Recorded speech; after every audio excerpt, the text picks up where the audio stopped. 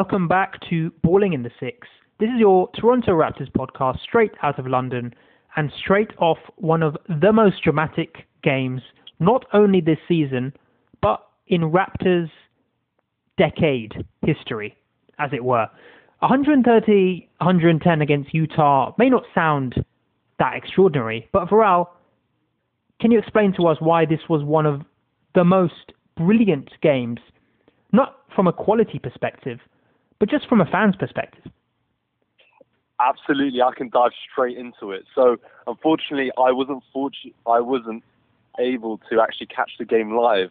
But when I woke up in the morning, I basically had an expletive-laden and just intelligible rant from Kamel, who I believe he sent it at halftime when the Raptors were up, I believe, by 40 points, more than doubling Utah's score by halftime. So a franchise record. A franchise record, and like Kamel said, that final score is still a blowout, but it doesn't reflect the beating that the Utah Jazz received in that first half. Yeah, you're right. I mean, players turned up from all over the court. It wasn't only the starting lineup. Siakam, 35 points, 5 from 9 from beyond the perimeter. He's shooting 40% now from 3. But also you had Van Vliet. Van Vliet, who of course has been forced to step up in Lowry's absence. Usually in the first 10 games of the season, when Thick Boy was fit, he was sort of allowed to sort of do his own thing at the nut too. But now he's responsible for playmaking in the whole time, and he's delivering. 11 assists in this game. He got 8 against 8 against Orlando, and he's averaging he's almost averaging double digits in assisting. He's playing extremely well. But I do want to touch on Utah a little bit, actually. Why are they so bad away from home? Yes, this is a point that was made on the excellent MDJ's channel, which I recommended 2 weeks ago to our listeners, but it was an analysis. He made a video, I think it was last year, about Denver and Utah sports teams in general. So Denver is, of course, called the Mile High City for a reason, and basically when teams go away from home, they can't cope with the high altitude that Utah and Denver play in. And that is why there's been such a big discrepancy in terms of away records. In all 4-7 away. 4-7 away. And that's not this season. That has been the case for the past 20, 30, 40 years.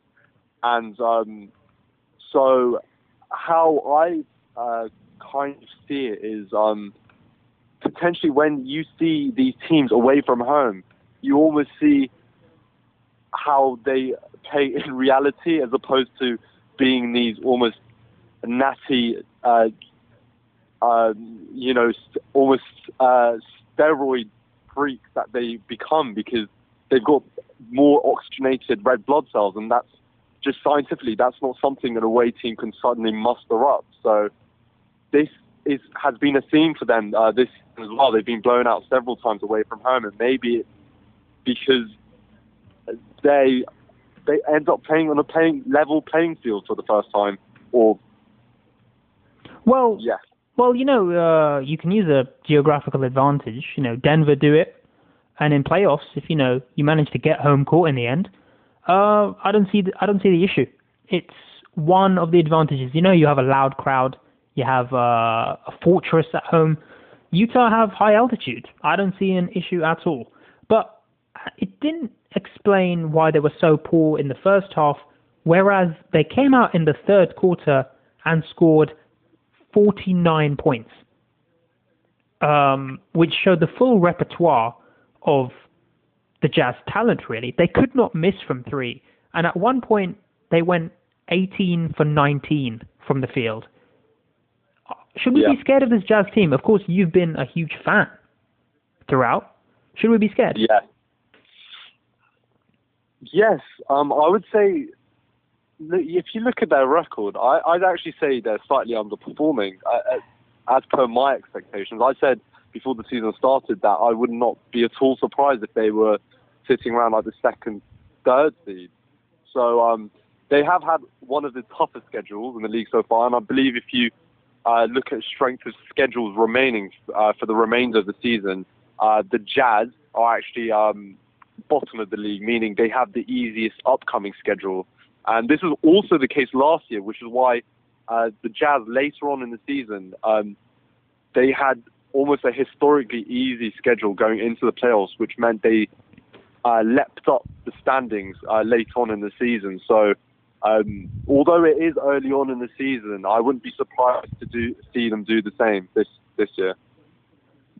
Yeah, well, I mean, we could talk about the Jazz stepping it up and showing off what they have in offense, but this also could just be down to complacency from the Raptors. It's something that sort of Nick Nurse brought up after the game. He said that, 40 up at halftime, franchise record lead, ridiculous amount of points, I'm saying goals, ridiculous amount of baskets scored, and suddenly with 6 minutes to go in the third, the lead is down to 18. Now, that's got to be a mix. That can't just be one team being good or one team, or the NBA champions sort of losing the plot. Absolutely.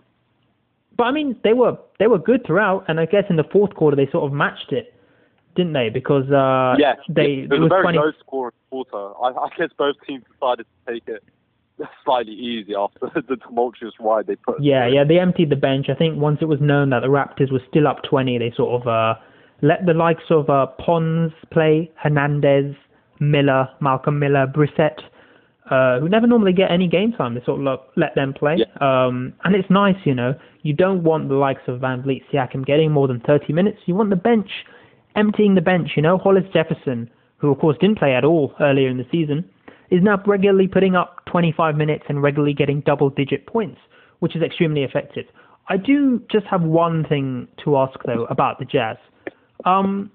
One reason, I mean, they're 12 and 8. They were 12 and 8 going into this game, but one reason that a lot of people put down to their success late last season was Mr. Jingles, Mr. Joe Ingles himself. What's happened to him this year?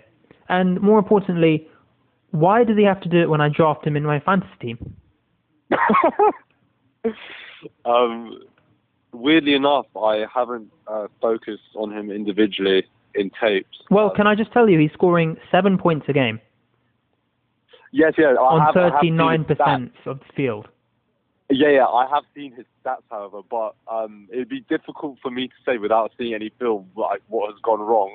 I would imagine that he might just be going through a shooting slump, as do every effective role player type guys, because we could potentially transition this into looking at the Lakers, because of course after the first 11 games of this season, Kentavious Caldwell-Pope was getting absolutely blasted by all media, and especially the Laker fans. And he, for example, really turned it around once Avery Bradley unfortunately injured himself, and KCP actually ends up taking a starting role and just shot considerably better. So perhaps it's going to be the same case for Joe Ingles as well. It's just a shooting slump. It happens to the best players also. It happened to Clay and Steph even in the past couple of years. So hopefully we should expect to see him come out of it. Well, that's a great note to end the first part of this podcast on, the downfall of Joe Ingles. So the Raptors, of course, have two other quite boring games. We won't go fully into it. Now, when you play the Knicks, and we won't focus too much on New York because they're just such an abysmal team. I feel very sorry whenever I talk about the Knicks at the moment. Of course, seeing former legend Melo, of course, play it up, win Western Conference Player of the Week, must hurt them as well, of course. That was a very, very routine 126-98 win. Do you want to guess who top scored for the Raptors? It's not going to be a surprise at all. Oh, okay. Siakam, was it? Siakam with 31. But more importantly, the top rebounder was Boucher, who's had a ball in place of Serge Ibaka. And the top assister was actually Terence Davis, who is continuing his sort of ploy to be one of the best undrafted, the breakout star, as it were. I don't think any of us in our predictions episode thought Terence Davis would make it, especially as an undrafted player. We absolutely didn't. But what a guy! What a guy! I mean, Rookie of the Year. Who knows? If it wasn't for Ja Morant, then we talk in something. Orlando. Orlando was a different game. It was the post-Thanksgiving slump, as we call it. Both teams full of turkey. Well, everyone seemed to eat a lot except for Norman Powell, who dropped 33 points in a 90-83 win. It's rare to see a sort of a guy, apart from likes of Harden, scoring, more than a third of your points in such a low-scoring game. But yeah. Powell, 12 from 18, 5 from 8 from beyond the field. And I think did anything stand out for you as to why it was such a low-scoring game? Both teams just sucked on offense. I mean, right. It wasn't due to. No, it wasn't due. When games against the Magic are always difficult because they're one of those annoying, long teams. They have length, they have athleticism, they're all young, all have stamina. So they're one of those teams that do lend themselves well to low-scoring games. There's also poor shooting on both ends. I mean, Magic went 34% from the field, and the Raptors went 37% from the field. It was also a frustrating game because even though it was away at Orlando, it's a game you expect to win, and it's frustrating that the starters had to rack up 40 minutes plus. I mean, Siakam played 40, Van Vliet 41. The bench really hardly got a look in. You had the three normal suspects coming on, but you hardly had a look in otherwise. But it didn't seem to affect it going into Utah, did it? So can't complain about that. No, and potentially they were frustrated after that game and took it out on unfortunate Utah. Yeah, took it out on the legends themselves. So just looking forward for the Raptors before we get into our next segment is a game against Miami. And on Friday, we're playing Houston, and then on Sunday, Philadelphia. I think this 3-game stretch, with the exception of the Western Conference road trip, is one of the toughest that the Raptors will face this season. Yeah, especially Houston. How are the Raptors going to handle Harden? Well, if the past is anything to go by, last season and this season, it's simply get the ball out of his hands, get the ball out of the Stars' hands, and dare the likes of PJ Tucker, Daniel House Jr. to shoot. If they score, if they're hot, then, you can't complain. But keep the ball out of Harden's hands, like you did to Curry, like you did to Kawhi, in the past. Yes, just to make a point there, I'm surprised you said Houston was the standout competitor there, because I think there's other two teams being just as good, and especially, obviously, Miami and Philly in the past 2-3 Oh yeah, but I mean, we beat Philly. We beat Philly without Lowry and Ibaka, and I think when they come back, we got their number. Gasol has Embiid's number, and that's the main danger there. Unless Simmons starts to shoot his three. But with the Rockets, again, this is something I quickly want to touch on later in the episode, but I think the Dallas Mavericks absolutely showed the blueprint as to how to beat that team, and they doubled Harden as soon as he entered the half-court setting. They just, aside from Harden, they are not a good three-point shooting team. They only could rely on Tucker from the corner, and the Mavs did a really nice job of actually staying on him. Even they would sag off the man who was one pass away and instead guard Tucker, which normally against most teams that's not a good strategy because it's a very easy pass for any primary ball handler to make. However, against the Rockets, it's just incredibly is an intelligent way to defend, because Harden, of course, like, he can make any pass anywhere. Like, if the man is open in the corner, you have to skip it cross court. He's one of those special players who can make that pass. So if anyone wants to see how to nullify the Rockets, I would definitely recommend watching that Mavericks game. Yeah, so the Mavs actually, it's a wholly interesting team. We didn't expect them to compete so well this season. They're sitting in the sort of upper echelons of the Western Conference. We waxed lyrical about Luka Doncic last week. But they've got a roster. The Mavs, and I think we've really underrated them all. I think they've sort of made some diamonds in the rough connect in a way that no one would have expected. 100%. Again, I don't think we even really discussed them. I don't remember being down on them. We just didn't really talk about them because we thought early on in the season, especially, we thought Kristaps, after that injury, to have to slowly get back into things. And indeed, he has slowly got back into things. he has been playing well, but it's not been the elite level superstar that we saw in New York, which I think people seem to have forgotten about. I saw people talking about how he's a poor inside defender when he was such an outstanding blocker before he got injured in New York, but that's beside the point. I think they had a game where they had either 8, 9, or 10 players scored 10 or more points in a single game. This was maybe 2 weeks ago. It's Pacers-esque, isn't it? That sort of all-round play. But unlike the Pacers, of course, unlike the Pacers at Oladipo, they've got 2 stars there, you know? And shout out to really former Raptor Delon Wright, who's delivering. You know, he's keeping JJ Barea out of the team, so that's something. Yeah, absolutely. Even at this However, I would say with Delon Wright, I was actually going to be harping on negatively about him because... Because when Luka is not the primary, taking the primary ball handling duties when he's sitting on the bench, Delon Wright is not a playmaker. I'm very sorry to say it to Maverick fans, but the offense looks absolutely lost without Luka on the floor.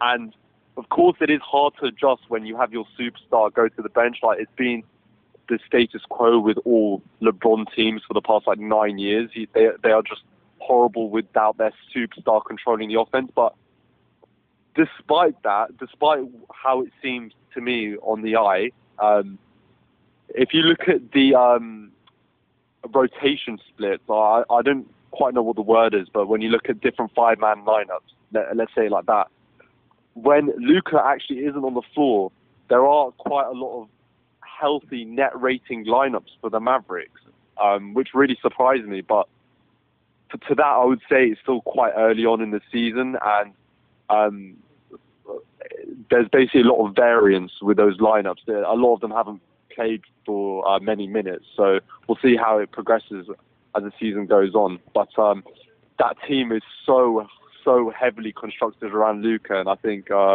Rick Carlisle has just done a fantastic job of fitting everyone else around him. And just a little snap reaction then. Come the end of the season, where did Dallas end up? Give me a number. As a seed? Yeah. At this moment in time, I'd have to say 4th seed. And that's, I think, being very positive because... so what? We have the 2 Lakers teams, the 2 LA teams and the Rockets? And the Nuggets. Oh, and the Nuggets? Okay. Yeah, I would not expect the Nuggets team at all to drop out of the top 3. Not a chance with how they played. So I think they're the least talked about elite team ever.